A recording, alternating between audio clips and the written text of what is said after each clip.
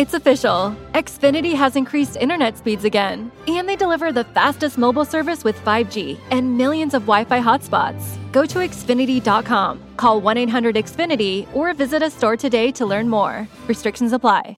Hi, I'm Anya, and you're listening to Wet.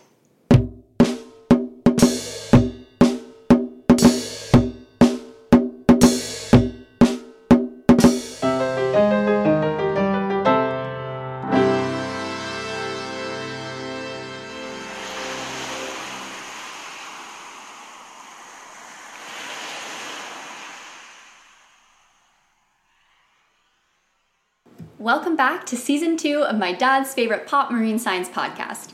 I'm your host, Anya Steiner, and for our Season 2 premiere, I'll be introducing you to one of my favorite marine-dwelling species.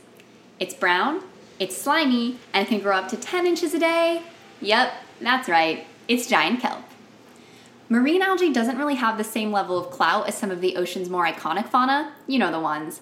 But I'm here to argue that kelp is pretty cool too, and saving it is in our best interest. So, by the end of this episode, hopefully you'll understand why I think you should help kelp.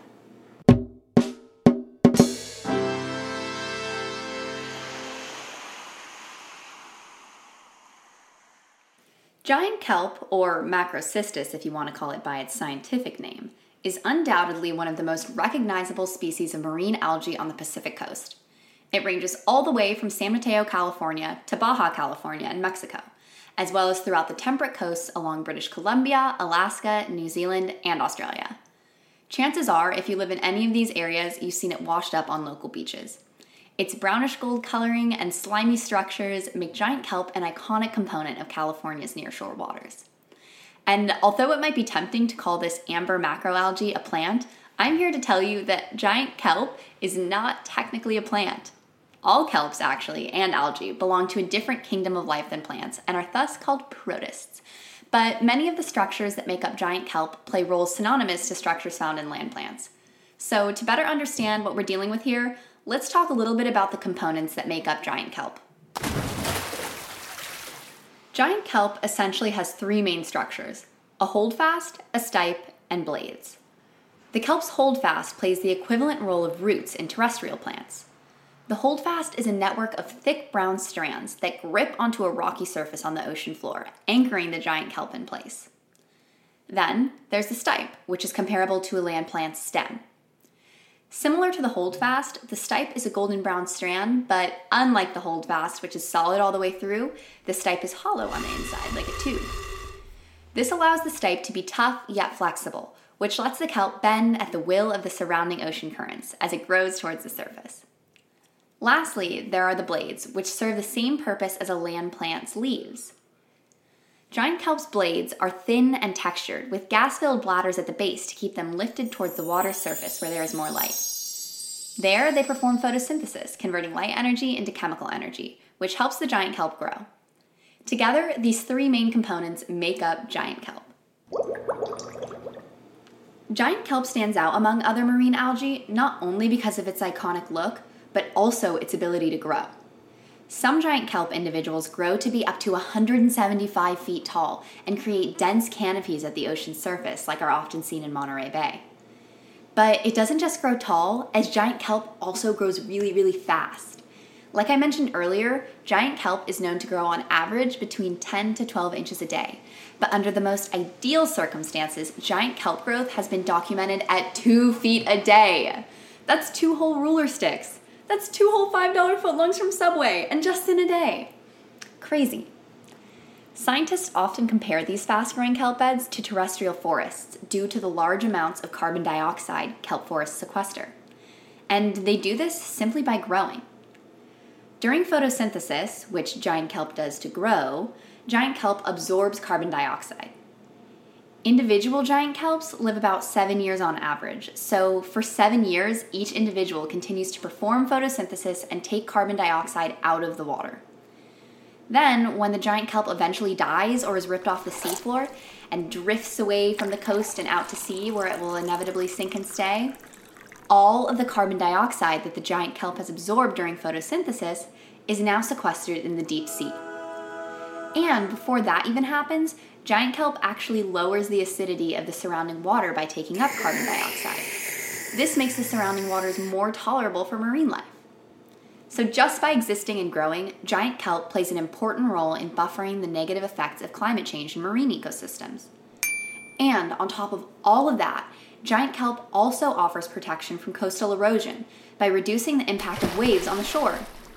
Surely you're starting to see why giant kelp is so cool.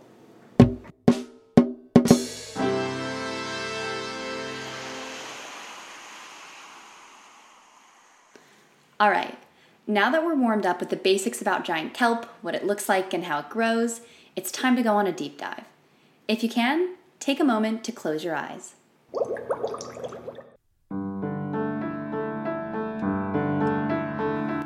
Imagine you're sitting on the seafloor. All around you, giant kelp is anchored to the rocky substrate and stretching straight up to the surface. As you feel the pulse of the ocean, the amber stem-like stipes bend at the will of the surrounding currents. Many of these stipes reach taller than the Colosseum in Rome, and the shiny blades glint in the sunlight. Resting beside you on the seafloor are sea stars, nudibranchs, urchins, and more. Navigating through the water are fish of all shapes, sizes, and species, using the area as a hunting ground. In the canopy at the surface, all sorts of marine organisms, from sea otters and sea lions to fish and sharks, use intertwining blades as a nursery for their young. You're in the epicenter of a biodiverse underwater oasis filled with life and color.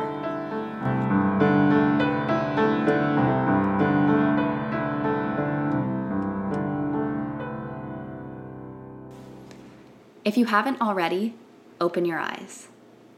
The place that we just visited is called a kelp forest, and much like terrestrial forests, kelp forests provide food, shelter, and suitable habitats for other animals. Because the presence of giant kelp makes the ocean more habitable for other creatures, scientists have dubbed giant kelp a foundation species. In fact, kelp forests are one of the most biodiverse communities in the ocean. Giant kelp provides home to thousands of fish, invertebrate, and marine mammal species. Moreover, many of the fish found in kelp forests are important to commercial fishermen. Rockfish especially provide income and livelihoods to many anglers and rely on kelp forests for a home.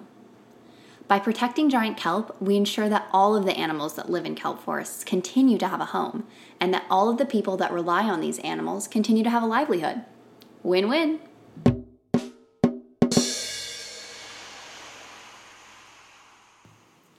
Aside from creating a habitable ocean for all sorts of marine animals and supporting commercial fishermen, giant kelp also contributes to our human livelihoods on a day-to-day basis. Before I give away the many ways you encounter giant kelp every day, even if you aren't a marine scientist, I have to explain something else cool about giant kelp. Well, all kelps and seaweeds actually. Kelps and seaweeds contain polysaccharides called phycocolloids in their cell walls. Phycocolloids are large sugar rings that connect to hydrogen and oxygen. If you're thinking H2O, aka water, you're on the right track. On a microscopic level, these connections form particular shapes that result in a gel-like viscous solution at our level. In nature, phycocolloids function to keep kelps goopy so that they are flexible and durable enough to withstand ocean currents and so that they don't dry out at low tide. The cell walls of giant kelp have the brown algae variation of phycocolloids called algin. This incredible little molecule is what connects giant kelp to our everyday lives. Remember how giant kelp can grow up to 10 inches a day, or 2 feet a day even, in the right circumstances? Well, because giant kelp grows so fast, algin is readily available, which makes algin industry's #1 choice of phycocolloid. This began in San Diego with the Kelco Company in 1929. The Kelco Company began harvesting giant kelp right off of Point Loma and La Jolla. Scientists then extract algin from the cell walls of giant kelp and use it as an emulsifier for industrial and household products. Algin thus became a key component in items like toothpaste, cosmetics, paint, ice cream, cream cheese, shampoos, pharmaceuticals, beer, and salad dressing. Whew! Oh, and peanut butter. That's an important one. Algin's incredible ability of making cheese spreadable and bread have a longer shelf life made it a staple in the kitchens of Kraft, Unilever, Betty Crocker, and Sara Lee, which cemented algin, ergo giant kelp, its place in the post-war American processed food diet that we all know and look back on shuddering. I mean, seriously, what was up with all those gelatin salads? Anyways, giant kelp is still commonly used today in all of the products I mentioned, meaning in one way or another, giant kelp is part of your everyday life. I mean, at least it better be, considering that it's used in toothpaste.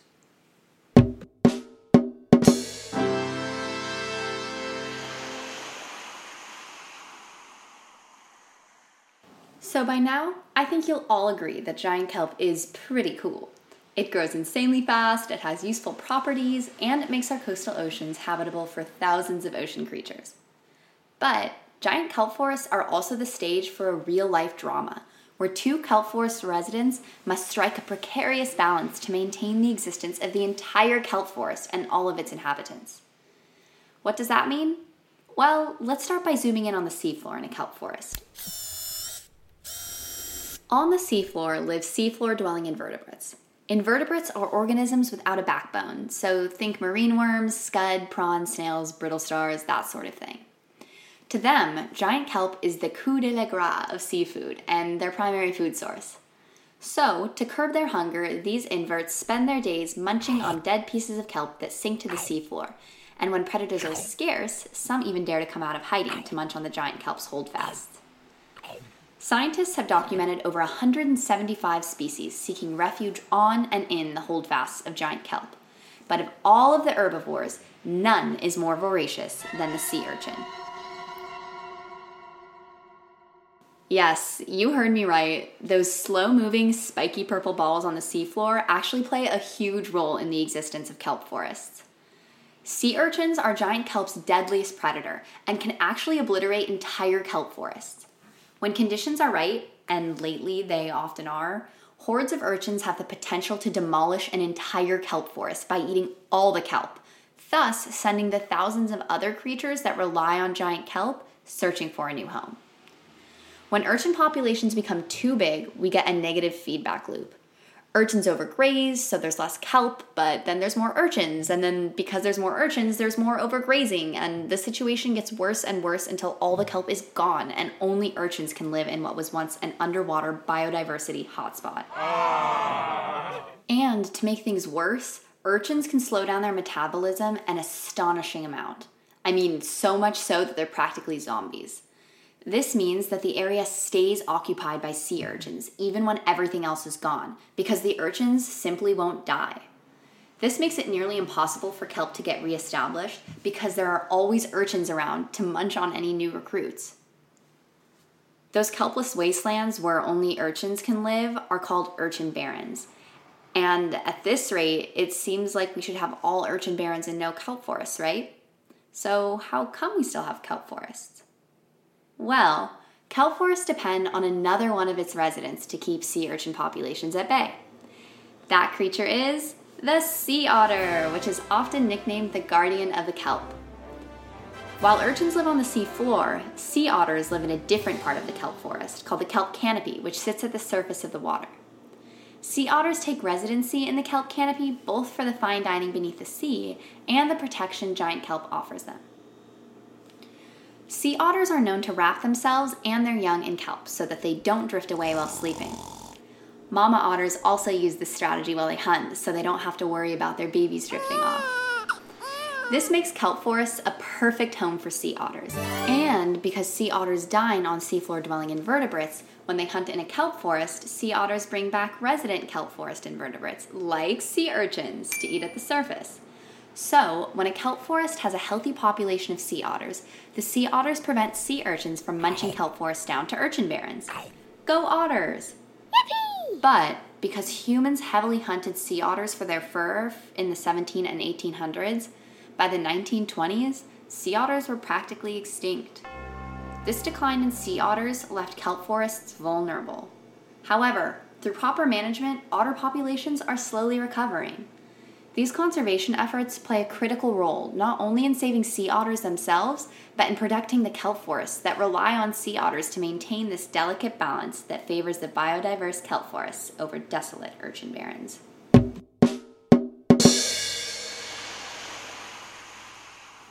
Unfortunately, sea urchins aren't the only challenge afflicting giant kelp these days. Giant kelp is important to people and the planet, so it's important we also protect it from issues facing our environment. Issues such as rising temperatures. Giant kelp doesn't do well in high temperatures, which is why it grows in temperate regions, like we talked about earlier. Scientists saw this heat vulnerability in action during the 2010s, when California's coastal waters were hit by a marine heat wave dubbed the Blob. In 2013, an unusually warm pool of water developed off of the coast of Alaska. It lingered and slowly grew. By the summer of 2014, the warm water stretched from Alaska to Mexico and was nicknamed the Blob. Temperatures up to 7 degrees Fahrenheit above normal disrupted marine ecosystems, and by the end of 2015, the Blob had caused major disruptions in the marine food chain. One study that collected kelp forest community data in Baja California before, during, and after the warming event found significant declines in the number of giant kelp individuals, as well as declines in growth during the Blob. This study also found significant changes in the animals associated with these kelp beds, including that half of the fish and invertebrate species disappeared following the marine heat wave. Half. Moreover, another study found that from 2014 to 2016, along a 200-mile stretch of California coast, the Blob wiped out more than 90% of the pre-existing bull kelp, a close relative of giant kelp.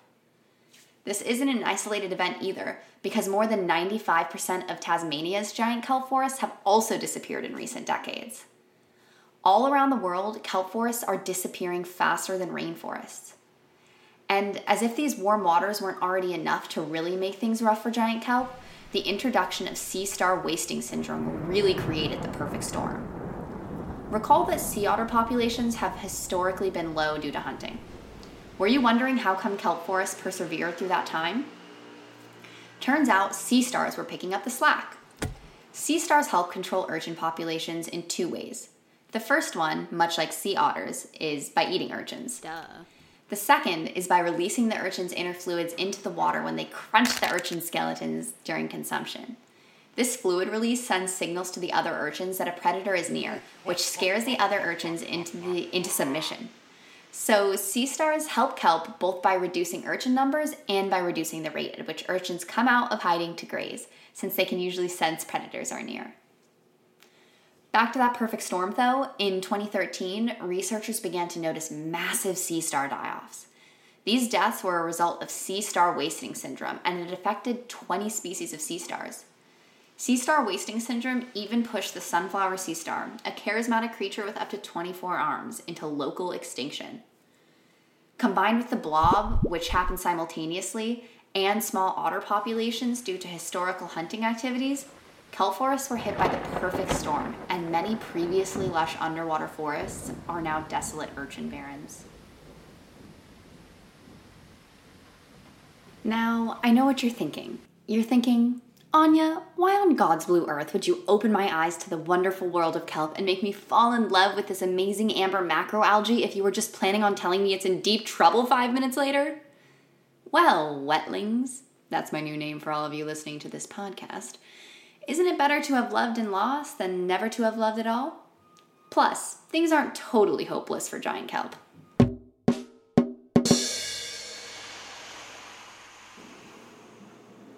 First of all, marine scientists at universities, the National Oceanic and Atmospheric Administration, and non-governmental organizations are all actively monitoring kelp forests to assess their overall health. They visit the same location over and over again to determine if and how kelp forests are changing over time.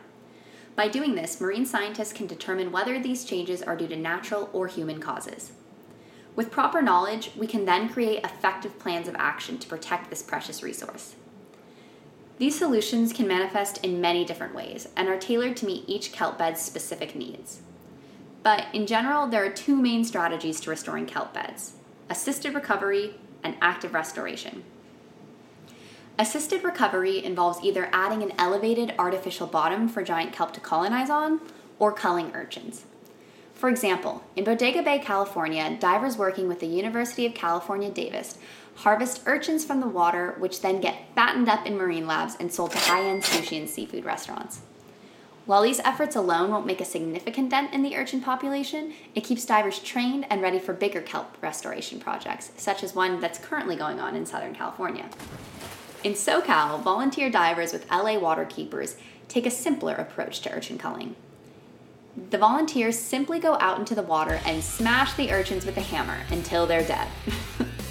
This is an example of assisted recovery. Sounds like a great way to get out pent-up rage about the climate crisis, too. These types of assisted recovery efforts can be helpful, but a review of multiple studies tells us that active restoration tends to have greater success.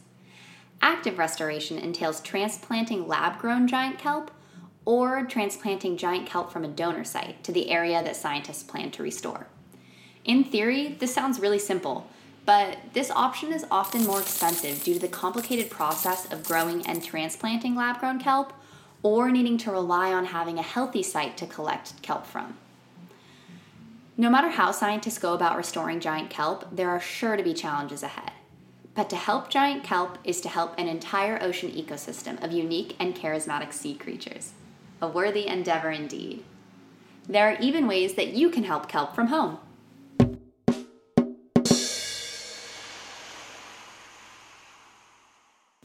If you're looking to join in on the Help Kelp efforts but don't have time to be a volunteer urchin hammering diver, there are still plenty of ways you can be an active ocean steward.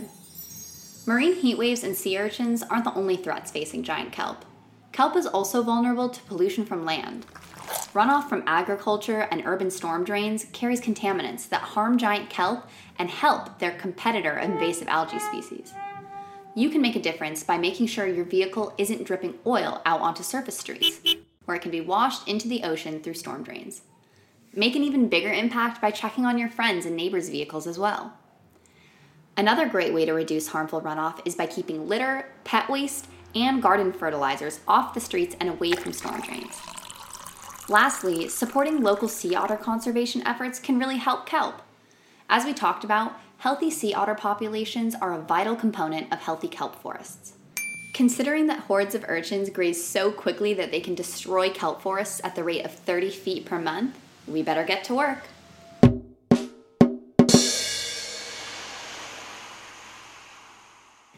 So, after hearing all that, what do you think of this brown and slimy macroalgae now?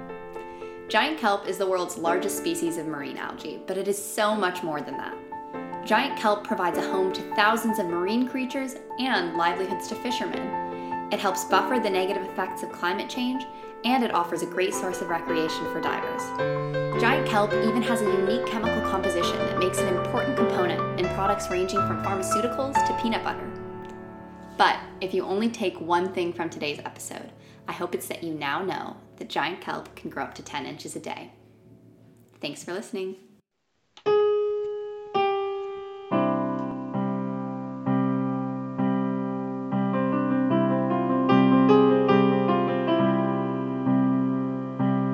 Today's episode was written by me, and everything else was also done by me, editing, producing, cutting, whatnot. And all of today's music is written, composed, performed by Michael Sanchez, and all my sounds are from freesound.com. This episode was produced in San Francisco, so sorry if you can hear my neighbors singing along to his old-timey rock songs in the background or cars driving by.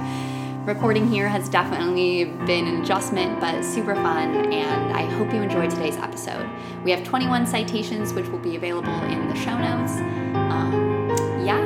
Thank you.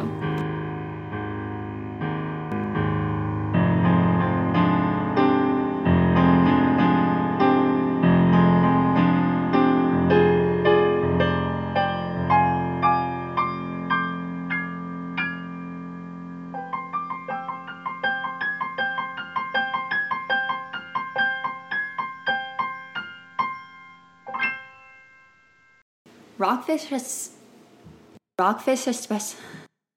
especially. Talking is hard, people. Mary redeemed a $50,000 cash prize playing Chumba Casino this year. I was only playing for fun, so winning this was a dream come true. Chumba Casino is America's #1 social casino experience. It's serious fun. With over 80 casino-style games to choose from, you too could win life-changing amounts of cash. Be like Mary. Log on to ChumbaCasino.com and give them a whirl. That's ChumbaCasino.com. No purchase necessary. Void where prohibited by law. 18+. Terms and conditions apply. See website for details. The voice in the preceding commercial was not the actual voice of a winner.